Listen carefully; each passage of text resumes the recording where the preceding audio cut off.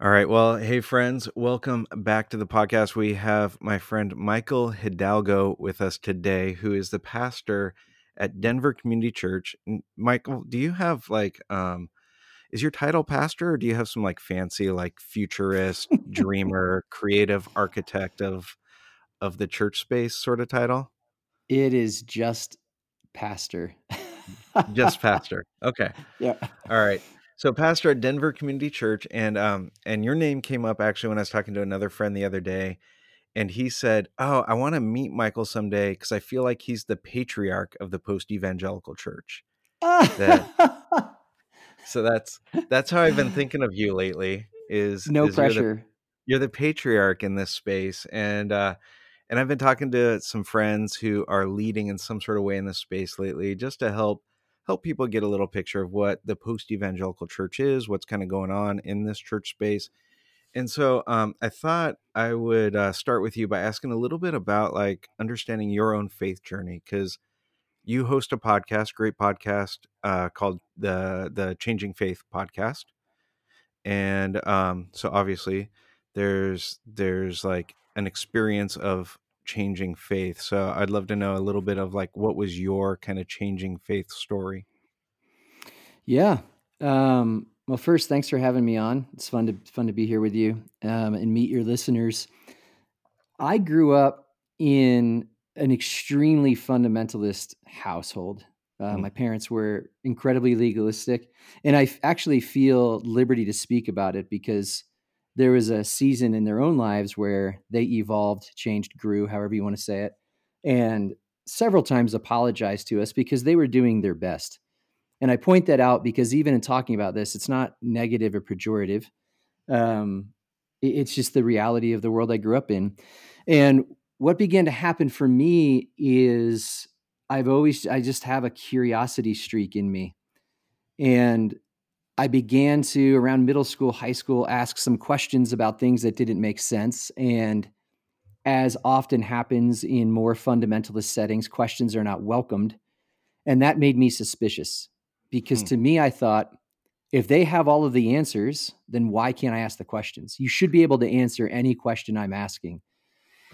And so it began to fall apart for me. But I went off to college and I fell in with a group of guys, and all of us had this sense of we weren't huge fans of the church. We weren't huge fans of Christian organizations, even though we were at that time at a Christian college. But we all had this appreciation for respect, as I would describe it back then, of for Jesus. And that's, I think, what has tethered me for hmm, really, I would say, throughout my faith journey. And so we decided maybe we should read the Bible for ourselves and see what's there. And I, being a contrarian, thought like, well, let's read the prophets. I've never heard the prophets talked about. And up until that point, I thought the prophets were genuinely about like don't have sex and don't worship idols. And idols are a metaphor in our world for materialism and consumerism. And when I began reading them, I was blown away by their conversations around justice, their conversations around the poor, their conversations around what is it really look like to live out this God-shaped life in our world, which is what the people of Israel were called to do.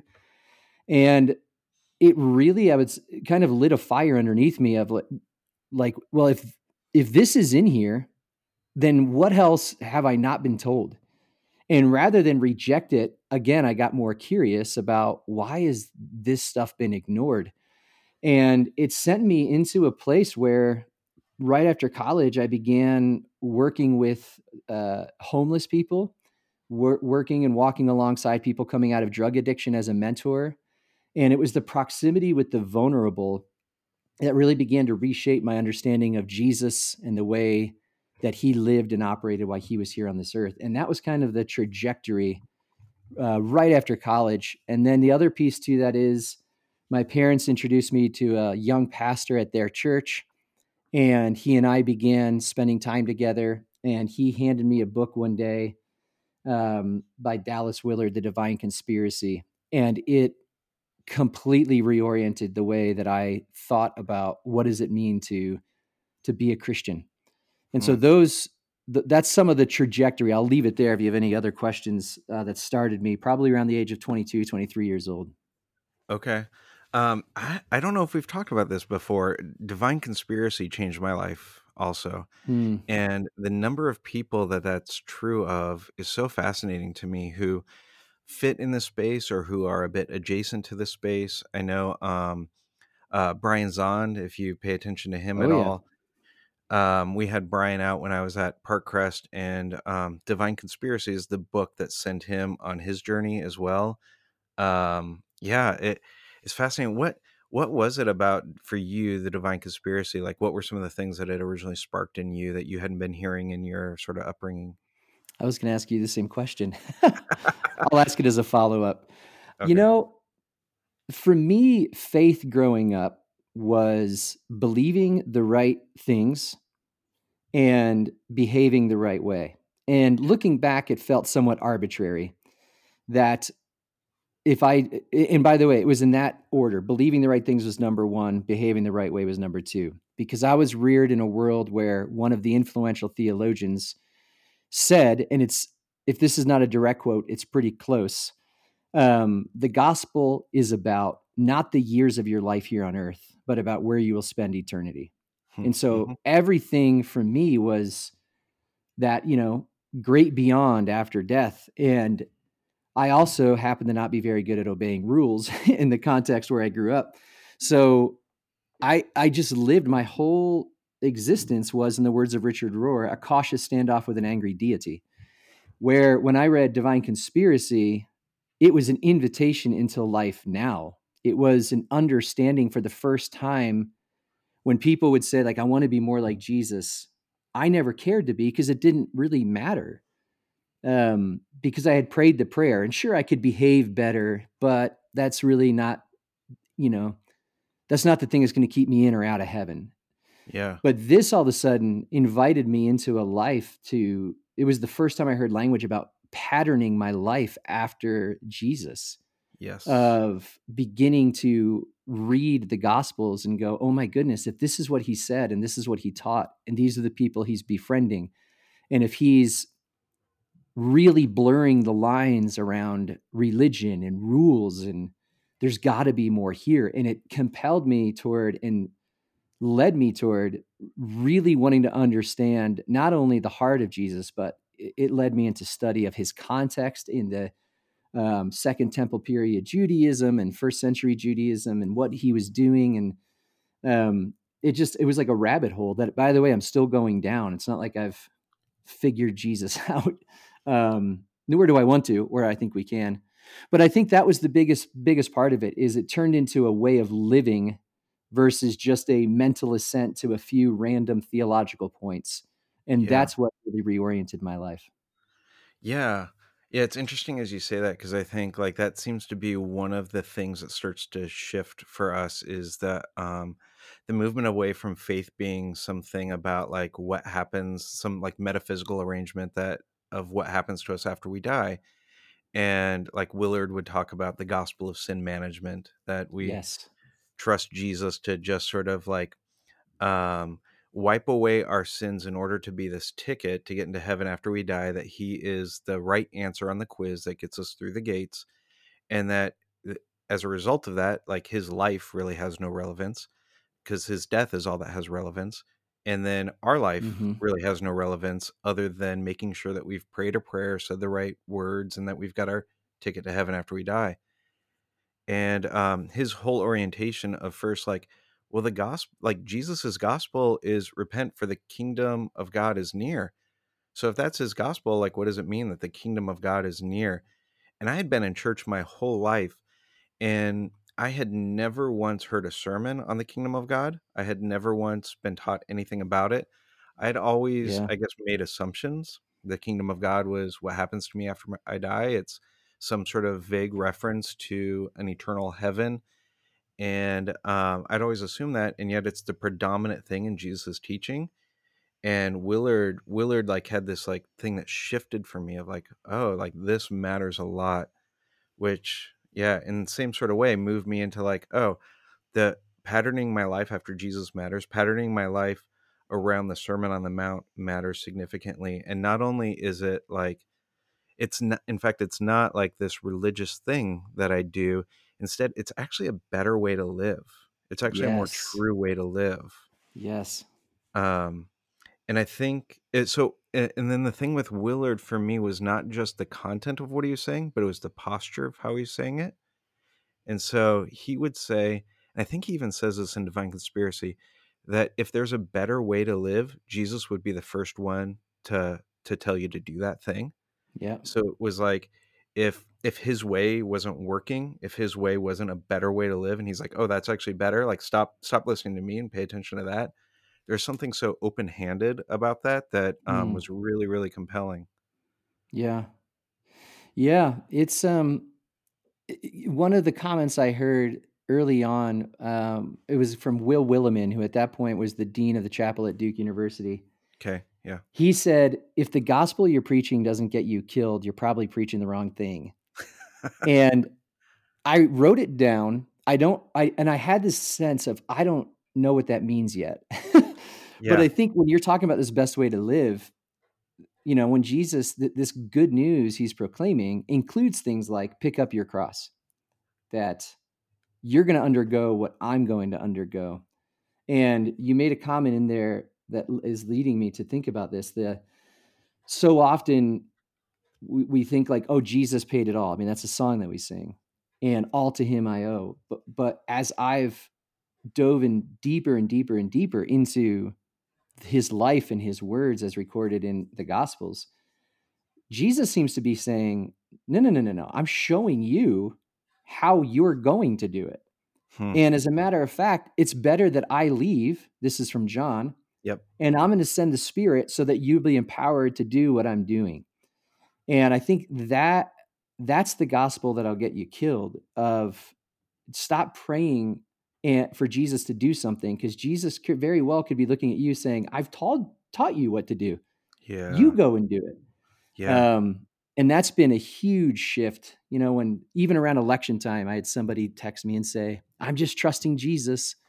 And thought to myself, that might be a cop out, Hmm. because it can very subtly allow us to do nothing. And I think Yeah. Jesus was about inviting us to do something. Yeah, I like that so much. And even as like, Willard invited you to dive into first century context, and same for me, like it led into those sorts of rabbit holes. And one of the things that I began to discover was that like Jesus was very concerned with life, and first century Mm-hmm. Judaism was very concerned with life, had very like few concerns with afterlife. Like there's not a robust, right, Jewish understanding of the afterlife. But like later sort of like we sort of like developed that. And I was like, oh my gosh, I have for so long flipped this. And my faith has been so much about what happens to me after I die. And I have missed the beauty of the kind of life that I'm called and created to live into. And that had this Yes. fundamental sort of shift that happened. Yes. Yeah. Um, so you're having these shifts going on in you. Willard messes you up as he has messed so many of us up. And you come out of college and in your early 20s sort of thinking that way. Were you a pastor at that point? Did you ever, because I don't really know, you don't really fit in a box, right, in the way that you sort of fit within the larger sort of church landscape. That's why we're making a new box, because we need to fit you into something. um were you at any point like an evangelical pastor? Were you up getting people to pray a prayer and to did you fit in that box ever? Well, I think it was 3 or 4 years after college, I went back for our homecoming weekend, and I played sports in college, soccer, and I ran into my former athletic trainer, who said to me, "Hey, I heard you're a pastor," and it was clear he was asking for clarification because there was no way that I was. And when I told him, "Yeah, I am," he laughed and said, "I honestly thought you'd end up in jail." So I don't know what that means, but when you ask, was I a pastor at this point? I'll just leave you with that little anecdote to figure it out. But no, I think One of my greatest gifts was my first job in the church was with a guy named Ed Dobson. And if he was still living, he would say no relation to James Dobson, even though they had a good relationship, by the way. Um, and he opened the door, cracked the door all the time for exploration, questions, challenge. Um, and he was, I can't say enough about him. Like Mm. without him, I'm not at least on your podcast. So thanks to Ed for getting me on your podcast, I guess. Hey, But thanks, Ed. Yeah. um, so I was given a as a brand new guy, I think I was 23 when I started working with him, something like that, maybe 24. I can't even remember now, but um, I was given a lot of permission with him to push and to ask questions, and there was a boundary there for sure. Um, and that was a beautiful thing because there was a lot of I felt empowered as a very young, unproven, inexperienced pastor who by the time I got hired, I think I had preached like 2 sermons, you know? Okay. Um, but I also had a sense of if this guy is still learning and growing and challenging, and Ed was a little bit in his day, he challenged the system in some ways. Um, it gave me a great confidence, honestly, in who I understood God to be. Ed said to me one time, just remember, you're never going to ask a question that'll surprise God. And Huh. so for me, I was like, oh, okay, well, I can do that. And I've held on to that I don't. I mean, if you read through the text, there's some brutal honesty, especially in the Psalms. When they're saying like, God, are you deaf? God, where are you? God, why have you forsaken me? Which is Jesus's quote. Those questions are accusatory. They're not saying, it feels like you're not listening to me, but I know Right. by faith that you are. It's my experience is you're nowhere. And so that's kind of how I was brought into this industry, for lack of a better word. Yeah. Um, and I was mentored in that, which I to this day, I'm so deeply grateful for that. And not only Ed, but my first office, there was 4 office doors I could see when I stood in my doorway, and it represented over 130 years of experience in the local church. And all of those doors were open to me anytime I wanted. That all of those pastors were like, "Man, we love what you're doing." So I was I was given an incredible gift right from the start. Yeah. The Ed Dobson connection is so fascinating to me, because for our listeners who don't know, like Ed, and tell me if I'm wrong on this, he helped start the Moral Majority with Jerry Falwell, right? Like he was Jerry's right hand during all of that. He ends up later kind of like rejecting what the Moral Majority had become and wrote a book about it. Um, but Ed mentored some really great people, like not only you, but Rob Bell. Hmm. And I think of what's fascinating to me is that you guys have, in a lot of ways, I never got to meet Ed, which is a disappointment because I've heard so many incredible things about him. But it seems to me that you guys have moved beyond where Ed was at, maybe in some ways, in the way that you think about the church, in the way that you think about theology. But he, in some sort of way, mentored you to be able to do that. Is that a fair statement? Yeah, yeah. Ed gave a. I would say it this way: he gave me a compass, not a roadmap. He I pointed like me in that. a direction, almost like an idea of. I mean, to use. I'm sitting here. If I look out my window the right way, I'll actually see the mountains. Um, and I felt like Ed, he and I were together a year before his death, back in Michigan. I went and visited him, and the image that I have in my head of him was like we're looking at these mountains. He knows he's not going to get there, but he had this confidence, and it was this really tender time together where I knew he had given me everything I needed to get to those mountains, and he knew he had, but he also knew I'm not going there with you. Um, and I can honestly say I have a deep sense pretty often that like yeah, I think would be proud of me. Hmm. Um, and he's a father figure to me, still is. So yeah, but he's the one who opened up to the Hebrew scriptures and the Jewish way of thinking and that there's more to this story. Ed was friends with people from all different denominations, and I got to meet all these people. He was a part of the interfaith group in Grand Rapids long before that was like a cool thing to be a part of.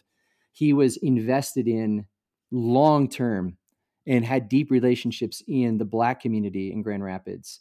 And there's actually one of the videos he made before his death. It's the Black community talking about how they felt when a white boy showed up named Ed, and they had seen so many white people walk through their doors before, but Ed stayed and he was faithful. So there was so many things he lived that were an example, and so many ways he taught that were like, again, looking back, I can see it. At the moment, I didn't realize, but he was equipping me, and others, as you mentioned, not just Rob. There's a lot of people that have been mentored by him, and that's his legacy. That's so cool. That's rad. Well, I would love to shift a little bit into your church now. So you've been Yeah, at Denver Community Church for how many years now? it'll be 14 next year, so 13 plus. 14. Dang. So you've been there a long time. And when you came to DCC, it was originally a part of a denomination, Hmm. and you led it to transition out of that denomination. Maybe we could start there. What was like why did you feel the need to make that transition for the church? Yeah. Well, we were really loosely affiliated with this denomination, and is actually, as I understand it, more of an association. I Sure. never grew up around denominations, so I don't know them well.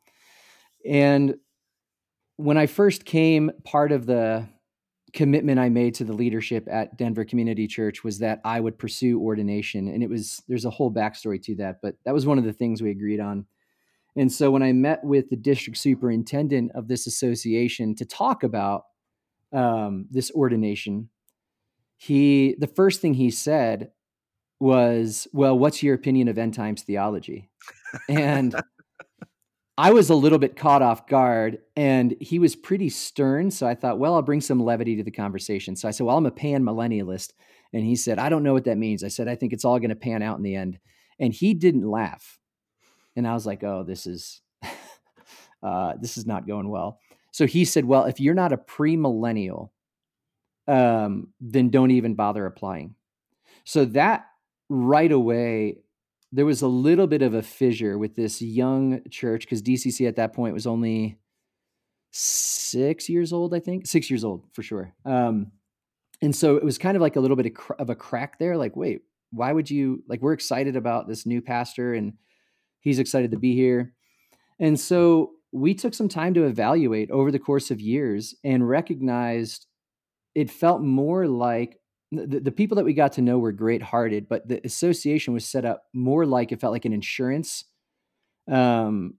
group. Like if everything goes wrong in the church, you can call it them in, and there'll be this objective group. And to recognizing our church before I came hit a major crisis with their founding pastor, and that association is the reason why the church survives. So they Hmm. do an incredible work, but for us, we kept going. I'm not sure we're lining up with them. When I came, women were not empowered to lead or to preach, and that changed rather quickly when I came. And we became one of a very few number of churches in that organization or association that were in that place. So there was a lot of things that we began going. This is not.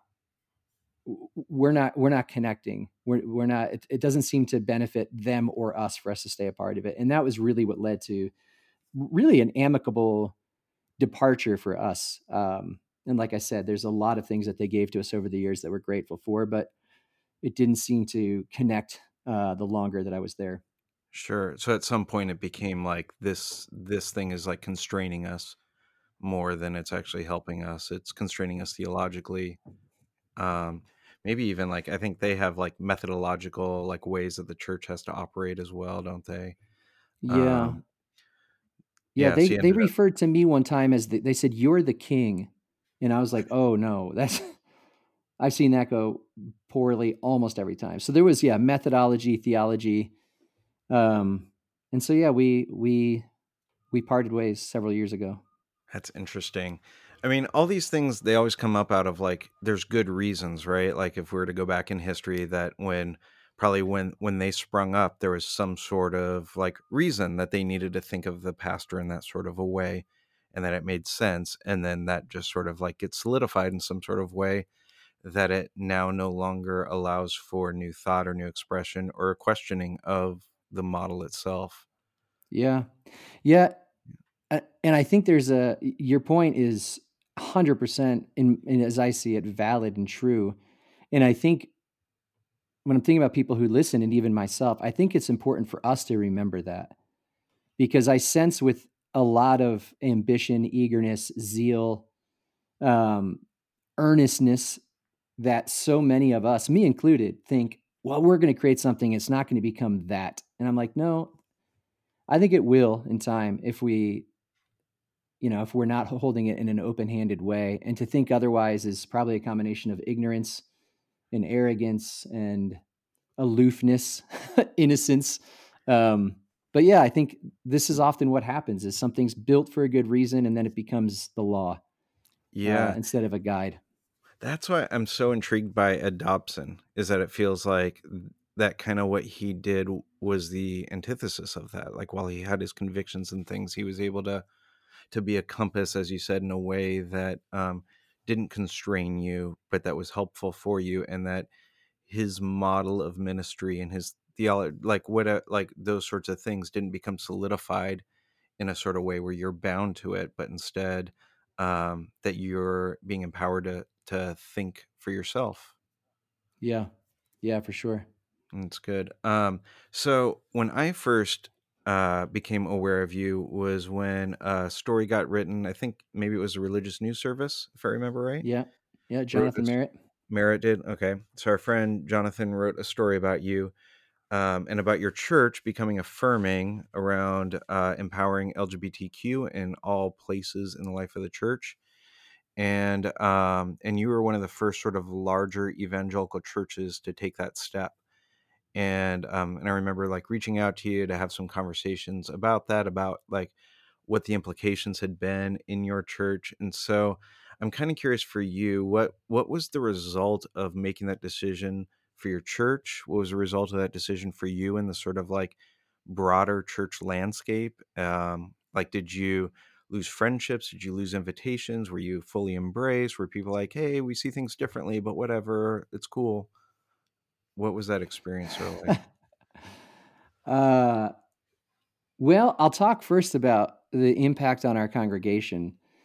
Um, One of the things that I think has been central to our culture is we're not responsible for what people believe. We're responsible for what people hear.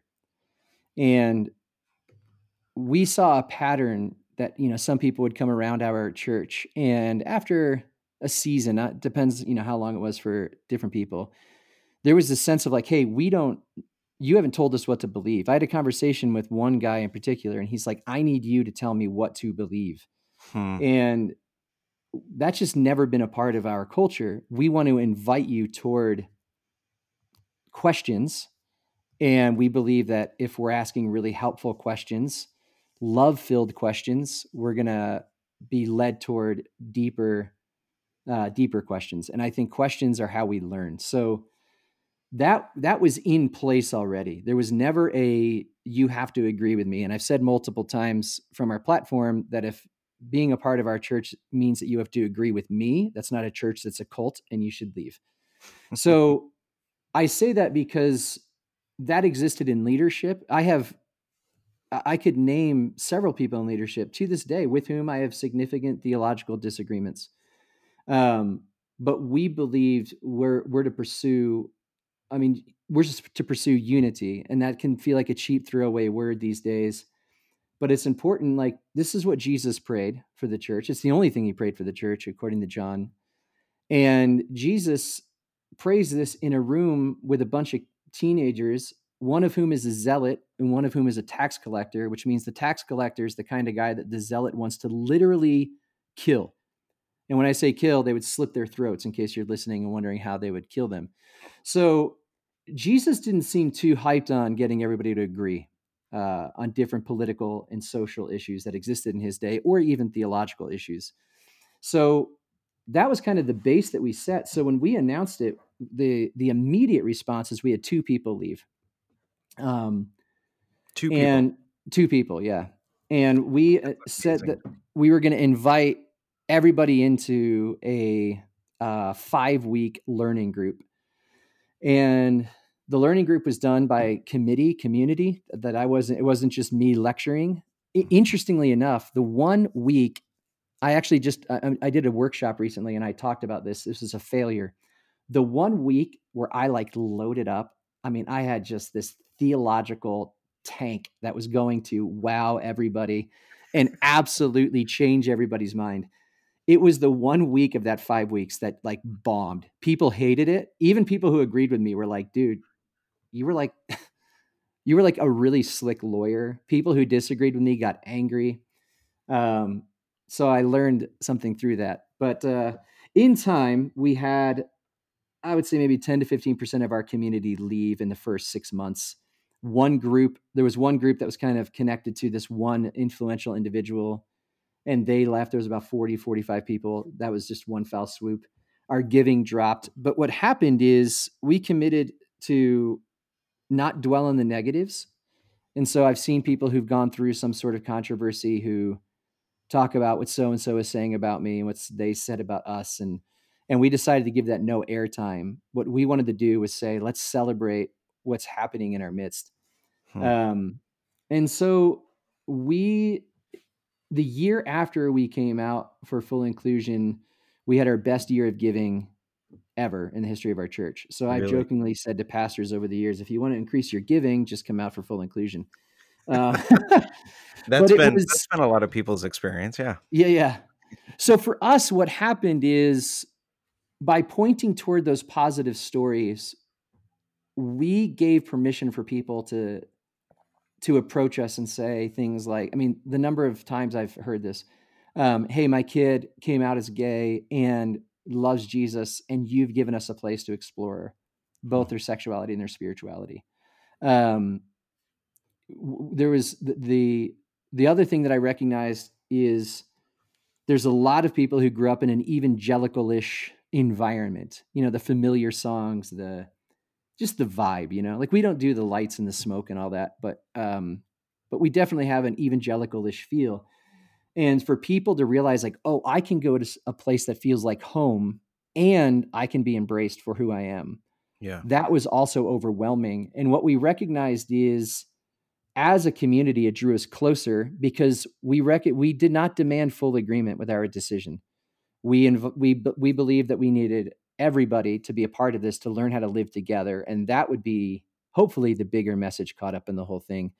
And so that's what we've seen happen. We've seen now more people have left over the years, but more people have come over the years. So it's been a interesting season for us. It'll be 4 years ago in January that we did this, but Okay. it's been yeah, it's been a wonderful thing for us. And what we didn't expect is that when you throw your doors open a bit wider, and this is probably the biggest thing for us, you more people than you expect will come in. So Hmm. inclusion begets inclusion.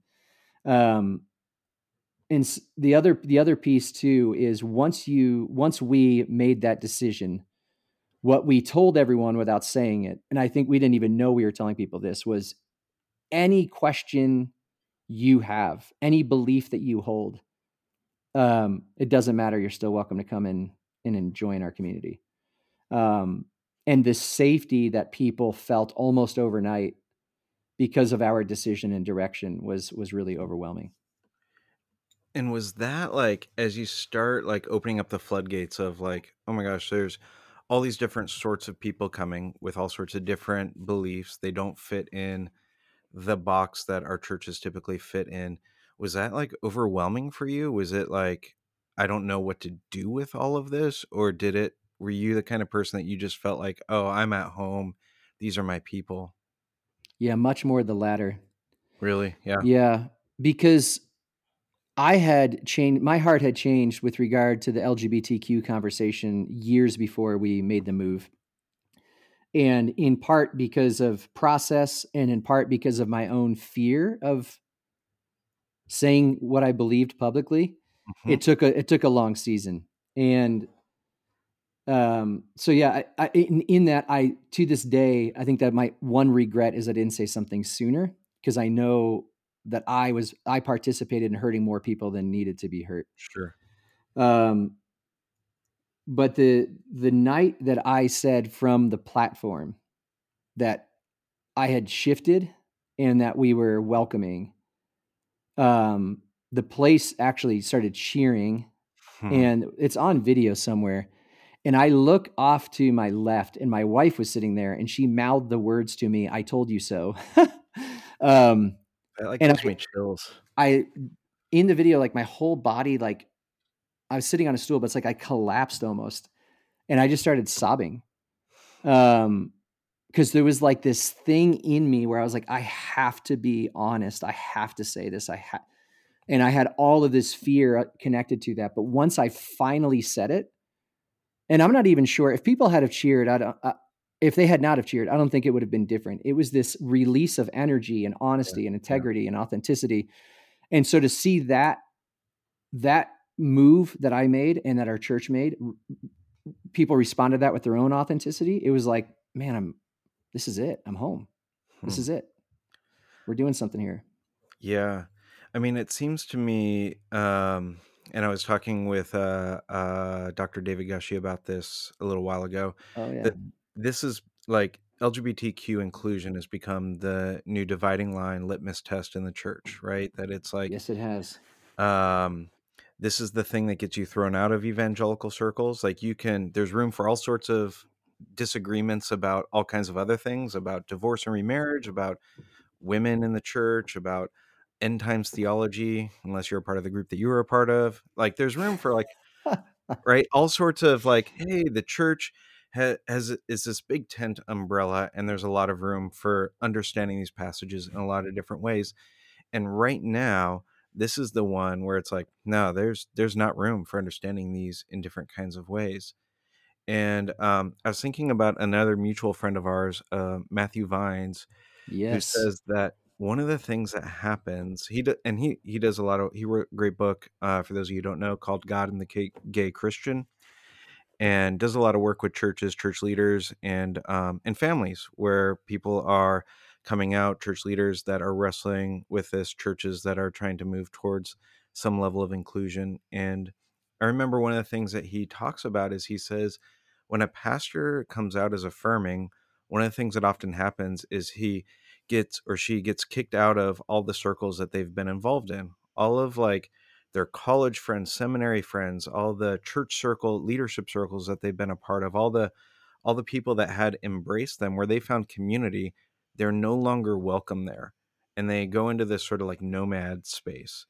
And the one group that will accept them are the progressive Christians, and so that's where they start to find community. And one of the things they said is that what will often happen is, because your community shapes so much of how you think and your theology, that pastor will end up, like, shifting on all sorts of other things over time that they probably would have never shifted on otherwise. But those are the only Hmm. people who have embraced them. Yeah. Um, I kind of bring that up because I think what's interesting for me about what you've done is you've tried to maintain this tension in your leadership with both people who are affirming and non-affirming. And so you have not created a church that has moved towards inclusion and then said, well, if your theology, if you end up at this place that is non-affirming, there is no room for you here. And you've instead tried to pursue unity, and I imagine that that's a lot more difficult for the non-affirming person in your Hmm. space, because they're having to give some things up to be in your space. Could you talk a little bit about what that looks like and how you're able to hold that tension? Yeah. I don't. When you say, "What does it look like?" I don't know that I can give you a descriptor, because it has to be. It demands deep relationships, Mhm. and so it's less strategic, more a commitment to vulnerability. It's less a plan and more a willingness to move toward the other. And one of the things I see, I mean, obviously, using the word unity now. 4 years ago, it wasn't a buzzword. Now it is, right? Because we're Sure. so divided. Um, but one of the things that I see when you use this example, and I hadn't thought of it the way you just reflected on it, on what happens is we almost overnight, I received 1,000 invitations from people in the progressive Christian realm. I don't know why I use the word realm, but um, and and I responded to them because I did. There was a lot of relationships lost for me, and probably about 20 minutes in my first meeting, I was like, "This is not my tribe. Hmm. I love them." And I mean, I have a lot of great friends in that would be label themselves progressive Christians, but I was like, "This is not my tribe."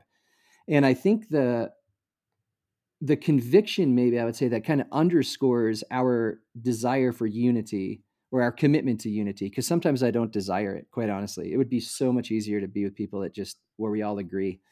Um, but I would say the commitment to it is what I see both actually in the progressive world and in the conservative world, because they're very much alike in how they hold their beliefs. Is there's this longing to silence. There's a desire to forget, a desire to push away, and I think it's Parker Palmer talks about this. Um, there is no wholeness without a willingness to embrace everything. And so you hear Richard Rohr's the book that really kind of lit his career, Everything Belongs. Parker Palmer's book, On the Brink of Everything. Um, that I think there's this sense in which, for us, we're like, I think we have to embrace as many people as will come, because this is what wholeness looks like. Not that we all agree, but that we're committed to growth and to wholeness and to healing in our own lives, so that we can be that in the world. And I and by the way, I mean, I sound in some way, and I feel like I should say this. I can sound right now like really holy, like a holy person. If you knew me really well, for those listening, I am not. There's a lot of people I would just as soon punch in the face as embrace. So it's hard work. It really is hard and difficult work.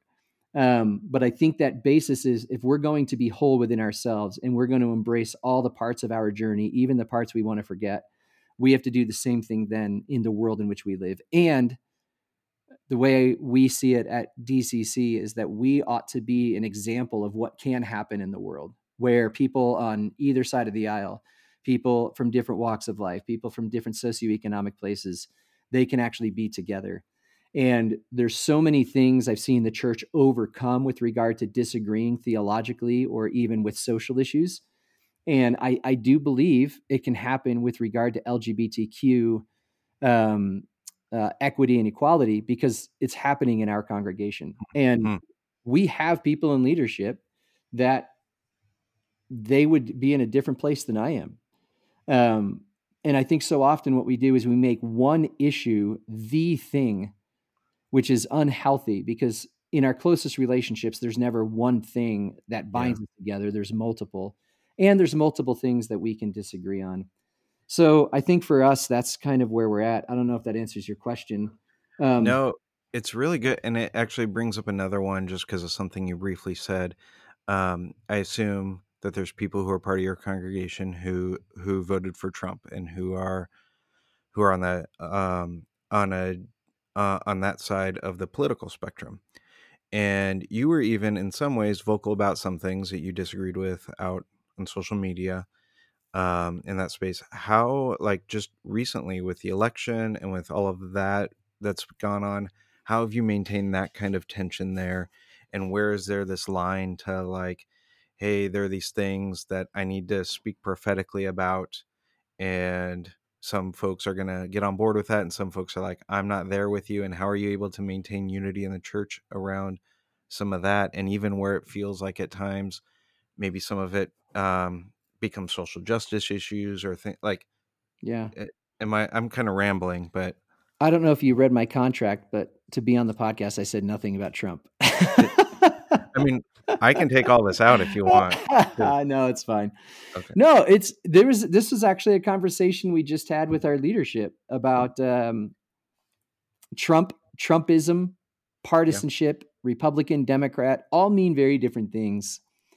And one of the things that we're recognizing in our context is I'm not actually sure people are as partisan as we think. I think, quoting N.T. Wright, the church has abdicated its place as a prophetic community and allowed the media to become the prophetic community. Huh. And What? I have not heard him say that. I love that. I was at this gathering that he spoke at. It was a gift. And Oh, he was okay. asked about Trump. Quoting NT Wright when I was hanging out with him is what you're saying. I was in, it was a big room. So I like, you know, Yeah. we were actually at lunch together. No. But it's interesting. And again, both progressive and conservative. Look at the messaging coming from some of the biggest influencers in the more progressive world and in the more conservative world, and overlay that with the messaging coming from more liberal media streams and more conservative media streams. And I think he's right. And because of that, I don't think we're as partisan in our words. I think we're trained to hear through partisan ears. And Interesting. so I this is one of the conversations we just had is what do you do when 126 congressional leaders sign on with a lawsuit coming from the state of Texas that the Supreme Court, who has a conservative majority, summarily throws out because it has no standing? Do you speak up against that? Do you speak out? And if so, does that become partisan, or are we hearing it with partisan ears? And so for us, what we have to, and this is a consistent thing. So the unity over uniformity that we talk about, it's not like we say that and everyone's like, oh, harumph, let's do it. This is a constant circling back. Mm-hmm. But for us, what we've begun to recognize is unity over uniformity doesn't mean you sit on your hands and keep your mouth shut. It means that we have to develop the inner resources to be able to listen, to be curious. One of our core qualities is what we call it, that we are constantly coming back to in our leadership, is curiosity. Seek to understand, ask questions, get curious about the root of the question being asked. And so that for us is more and more like, hey, I know if I, for example, when it like I'm very outspoken about immigration, my dad's a Latino immigrant. And so for me, I want to speak out against anything that's I think is anti-immigrant. And what I'm asking for from my peers is I'm going to ask you to listen and to respect, even if you disagree with it, respectfully disagree, and we can have a dialogue. And I have to sit back and give you the same bandwidth, the same margin that you're going to give me. And I think one of the ways we found that's helpful to talk about this is we really work hard to get out of the media soundbite culture and really get down to, okay, where is a place of agreement and how can we start the conversation from there?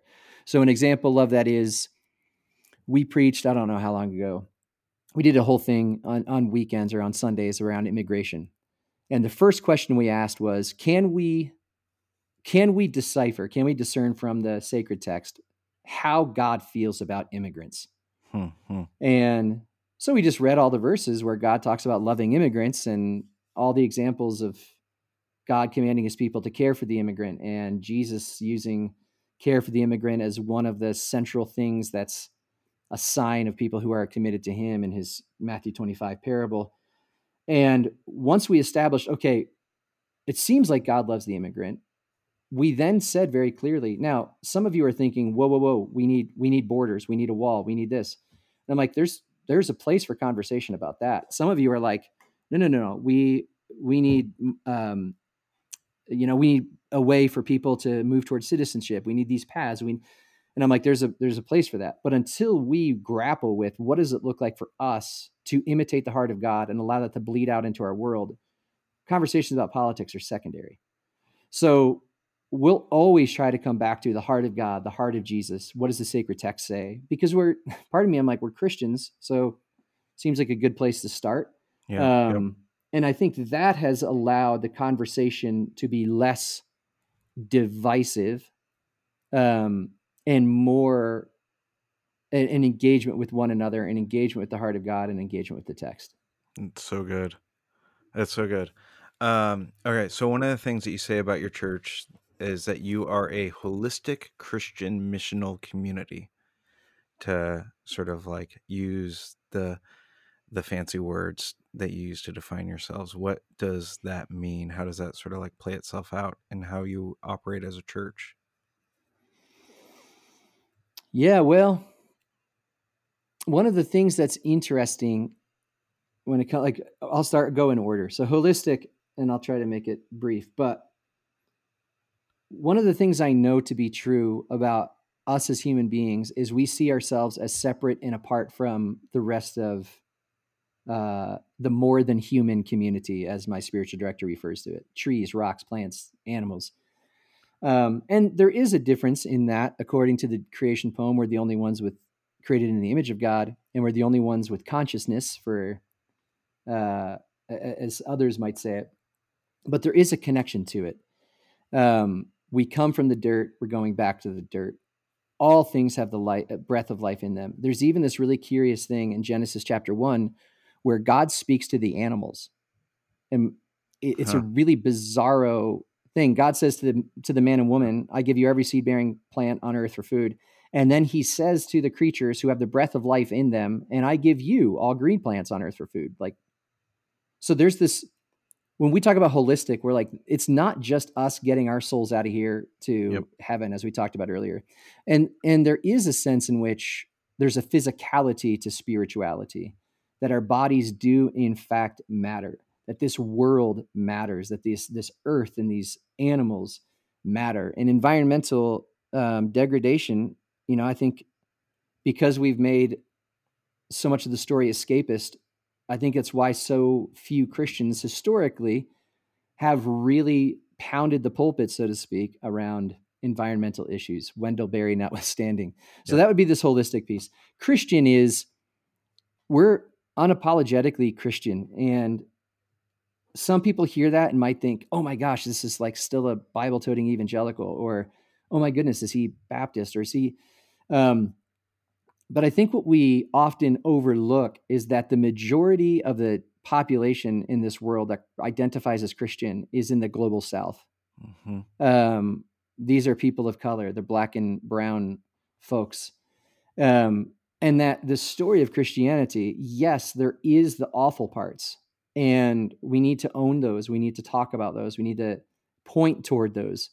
Um, what it does for us is it doesn't allow us to say, well, I'm not that kind of Christian, because people associate Christianity however they want to associate it. But there's also a breadth and depth of the Christian tradition. Some of this came out of, I lead trips every other year, actually with Ed Dobson's son, Kent, to the Middle East. And you see the breadth and depth of Christianity expressed, especially in Jerusalem, that this is an Eastern religion, first and foremost. It trended toward Western thinking because of the Great Schism and all that stuff. But for us, we're like, no, this is a massive tradition that we want to explore together. And so we're in the midst of it, and we're going to add our little piece to it. But this is way bigger than us. And then the third piece, missional, is just this idea that, the phrase that we use now is we practice love in the ways of Jesus, that Jesus didn't come and talk about love. Jesus came and embodied it. Hmm. And whether we want to say that practice of love is justice or social justice, it was all those things. It Yeah. was him playing with kids when the disciples are trying to keep the kids away. It was him stopping when there was a woman who had a period that wouldn't stop, and stopping the whole crowd and referring to her as a daughter, this woman who had experienced this marginalization. It's him going into the temple and whooping up on people as a prophetic act. It's the generativeness we see in Jesus, that like the fuel of all of that, the engine of that, we believe to be love, because he is the face of God who is love. So for us, that's where this idea of missional is. We want to practice love in his ways. That's really good. That's really helpful. And so I wanted you to talk about that a bit, just as a way of giving a little bit of like, well, not every church that would kind of fit within this post evangelical space would identify in the same sorts of ways. I think it gives a little bit of like tangibleness to some of the practices and some of the orientation of your church. And so as we think about sort of like the broader post-evangelical movement, and I don't even know that we fully know all of what that is. Some people are trying to start putting some definitions around it. David Gushie's tried to put some stuff around it. I think you and I have had some conversations around that. What do you see happening in this space? What's sort of unique about it? How is it different from an evangelical sort of church, or how is it different from a more progressive kind of church? What are you seeing as kind of the uniqueness of this space? That's a great question. Thanks. I And wrote it it's myself. funny because it's hard to pin down because I think there's a lot of people trying to answer the question, Yeah. and everyone's answering it a little bit differently because it's something that's still taking shape. Um, and I'm not familiar. I have huge respect for David Gushie. Not familiar. I know he's written some, but I'm not familiar with it. So I'll have to go back and did you have him on the podcast? I did. You should listen to it. Oh, It's nice. good. I It's a will for sure. two-part interview. Oh, nice. I'll definitely listen to it. Yeah, I think the things that I'm seeing is, to borrow the word, you're the first one I heard say this, but I've used it ever since. People feel ecclesiologically homeless. That there's a sense in which I can't go back to where I came from, and whatever the progressive thing is and is becoming, that doesn't feel like home either. Mm-hmm. One of the encouraging things I see is there's not a hard cynicism and hatred and a disdain for the evangelical church that we've all come from. Like Yes. for me, I'm grateful that I was introduced to the Bible and Jesus at a young age, and I'm grateful for the moral foundation I was given. Now, some of that was given with shame and guilt, which wasn't healthy, but it saved me from making a lot of bad decisions. So I think that's one thing I see that I appreciate. One of the things I'm seeing, and it's not really clear, but I also see a hesitancy to turn Trumpism into Bidenism, to Mm-hmm. borrow Beth Moore's recent tweet. Yes. um, that there's still this hope of like, I think politics, yes, is important, but we can't just basically go to another party and say this is the way. My friend John Huckins in the Global Immersion Group, Yep. if you're familiar with him, they're doing some incredible stuff on this right now about the conflicted allegiance, which is helpful. And I think that's one of the things I'm seeing is a recognition of waking up to some of what Brian Zond is doing. There's a kingdom at hand, and this is our first allegiance. This is our first commitment. I see a really encouraging, renewed, I'll say it that way, curiosity about the Bible. Mm-hmm. Of, you talked about Rob Bell earlier. He said once, give yourself to this book because it's far more explosive than you could ever imagine. And so this is why, every sermon at our church, it begins, at least I begin with, if you want to follow along, this is the text we're going to read today, because that's where we're going to look at. And so I still see, and that's very evangelical, by the way, that, it's called biblicism in the evangelical world, but I think there's this renewed interest in it. But the caveat to that is there's also a recognition that, in the words of Peter Enns, the Bible actually decenters itself. Mm. The Bible actually points away from itself as, I'm not the authority here. Yeah. Yep. That's the heart of God's the authority. There's a sense in which, like, we're able to approach it and find new things. We don't have to play by all, like, theology doesn't come first. In the words of Stanley Grenz, he says theology is a second order discipline. So I think some of that renewal, and this is where some of the conflict comes in of, oh, you've thrown the Bible away. No, like when it comes to the LGBTQ thing, I actually shifted on that because of the Bible, not in spite of it. Yep. So I think there's also a renewal, as we talked about earlier, in social issues and issues around justice. And I'm seeing a growing, a lot of people who are coming to it who are not just soundbiting the media, but are getting more interested in What does the Bible say about this? What does the heart of God say about this? Latasha Morrison is an incredible example of this in the way that she's leading and speaking and thinking. So those would be, I think, some of the highlights for me. And I think what I'm encouraged by, and even encouraged by the work that you're doing, Mike, is these people are beginning to find each other, Yep. and realize like, oh, we're not alone, and oh, we don't have to throw out the baby with the bathwater. There's still a lot of good here, and I'm excited about the future of where this is going, because it feels.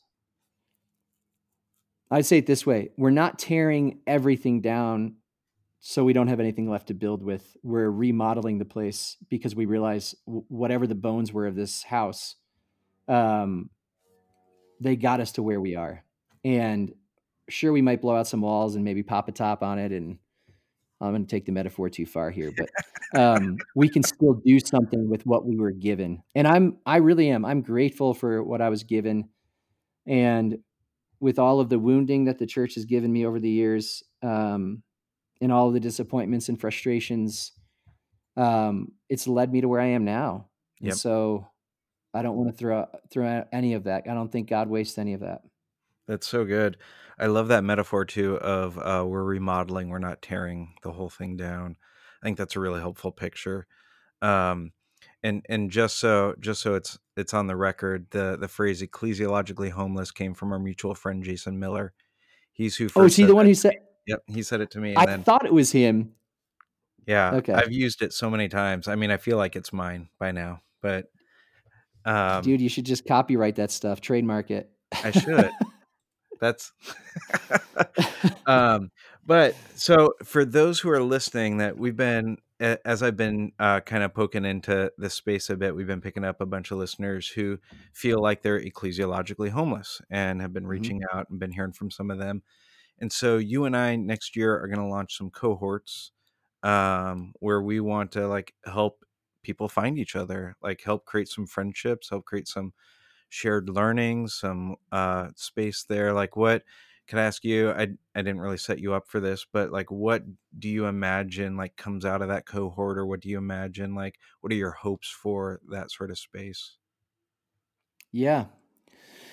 Well, so I've, at the risk of sounding like a commercial, I've actually done a few retreats, and I just am wrapping up my first online workshop. And so I can say, because I think the cohort thing is going to really, my hope is the same thing in that. Um, I do this thing called the Blueprint Retreat. And the idea is, let's begin thinking about what we can build. Hmm. And we're not going to, like, I don't believe I'm going to build it in my lifetime. I'll say it that way. Not because I think it's still becoming something. So the Blueprint Retreat, this idea, this image of the blueprint is, let's sketch something that we can hand off to the next generation. Like, I want my kids to have kind of this open source faith, if that makes sense, where they receive something that enables them to create something. Okay. And I think deconstruction has its place. I think deconstruction for many is still important. But what I don't see a lot of right now is people coming along saying, okay, yeah, we should definitely rip out the kitchen and throw it all away because it's harmful and toxic and all these other things.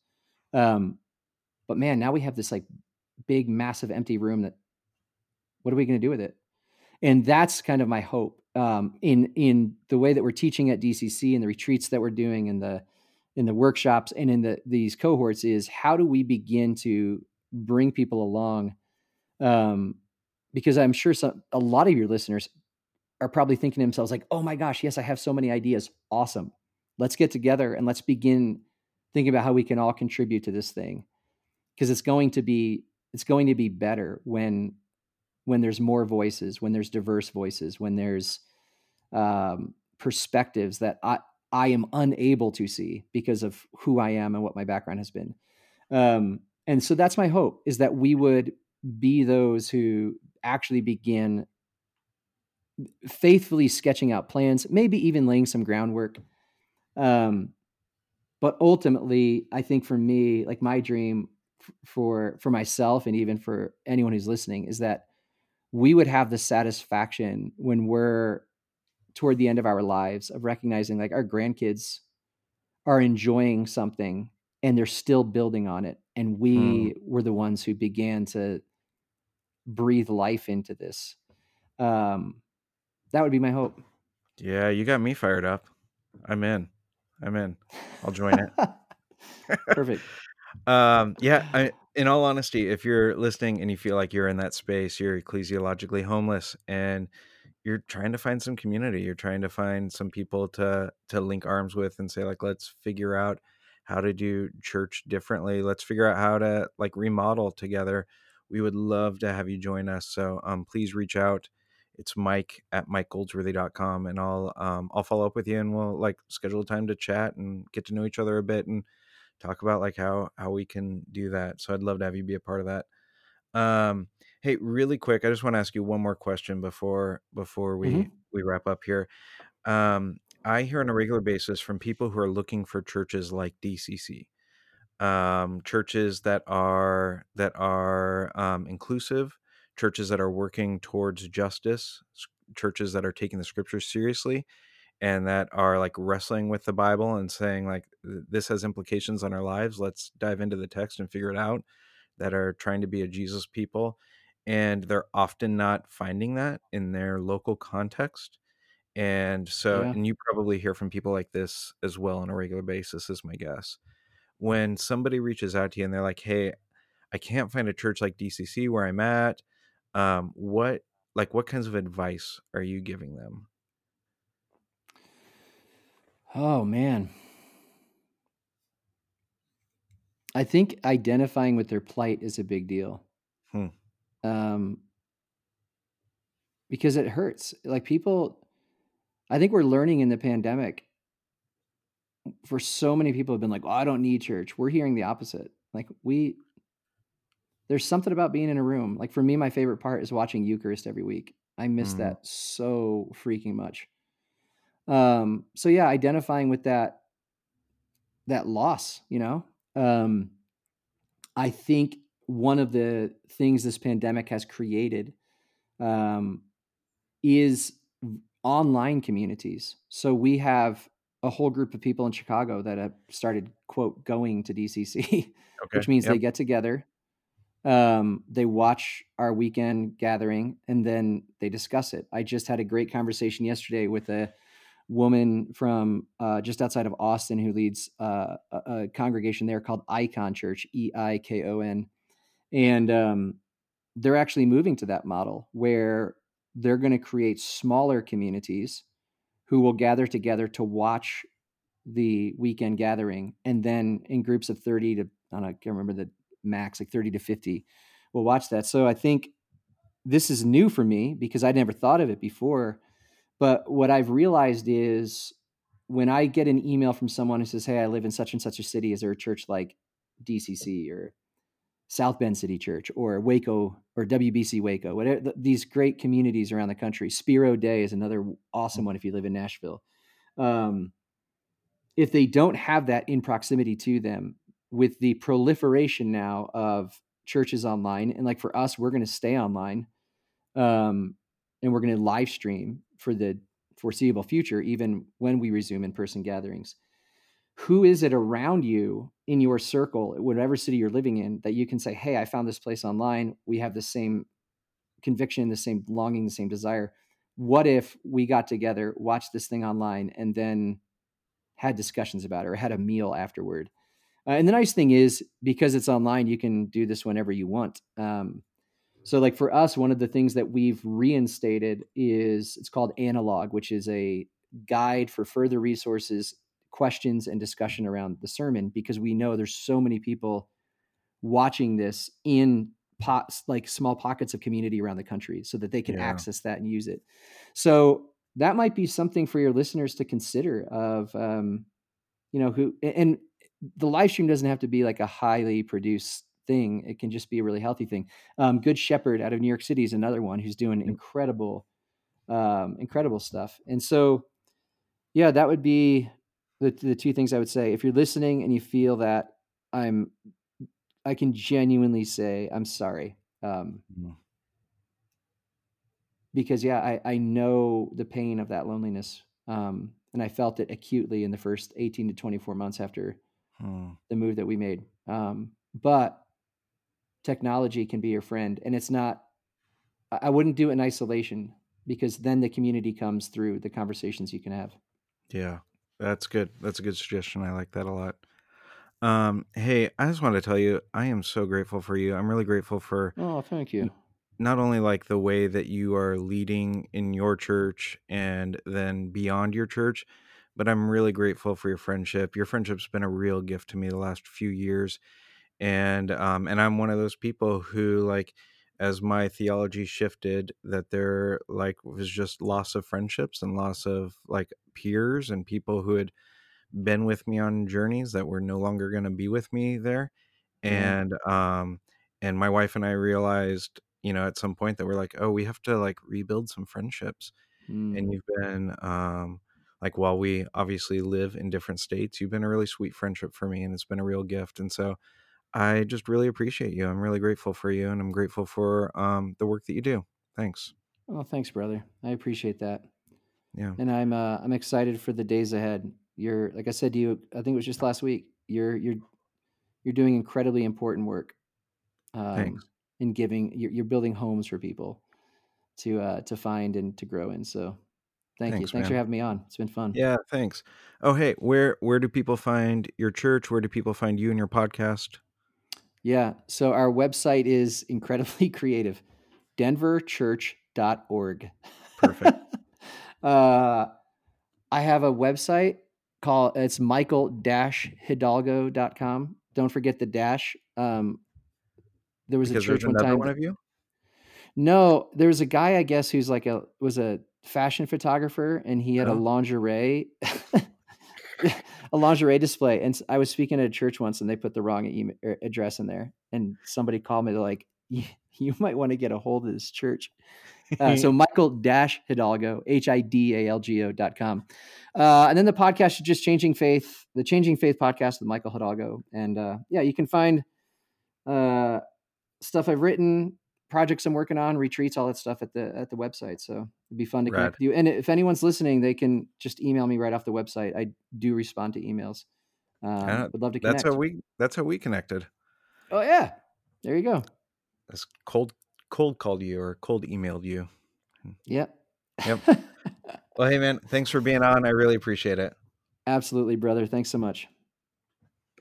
Well, another good time with getting to introduce you to one of my friends who I just love Michael. I love the way that he thinks. He's so thoughtful. I love what he has been creating over there at Denver Community Church. It's really a beautiful community. I got to worship with them a year or so ago and just loved being with them. And I hope that this gives you just another picture of another kind of church that's trying to live in this space where some of us feel ecclesiologically homeless. And so, if that's you, if you're leading in that space as a pastor or leader in church, I would love to connect with you. Hit me up at mike@mikegoldsworthy.com. You can email me there, and I would love to just get to know you a bit. I would love to share some stories, hear your story, hear a bit more about your church and the work that you're doing there. And as I wrap all this up for the holiday season, we'll take a little break for a bit. I just wanted to give one last little reminder out there for any of you who would like to help support the work that I'm doing in the post-evangelical space, where over this next year, we're going to start building out some space to help post-evangelical leaders connect with one another so they don't feel so alone, to help create space for resources and sharing of resources and creation of resources, and to help catalyze this movement of churches. And so to help the churches that already exist to continue to move towards more and more health, and then to help new churches that want to be birthed or churches that are trying to transition in different ways. And so I want to be a part of helping all of that. And if you feel compelled by the things that you've been hearing, or you're just like, hey, Mike, I just believe in you and the work that you're doing. I would be so grateful if you would consider giving a year-end gift to help that out.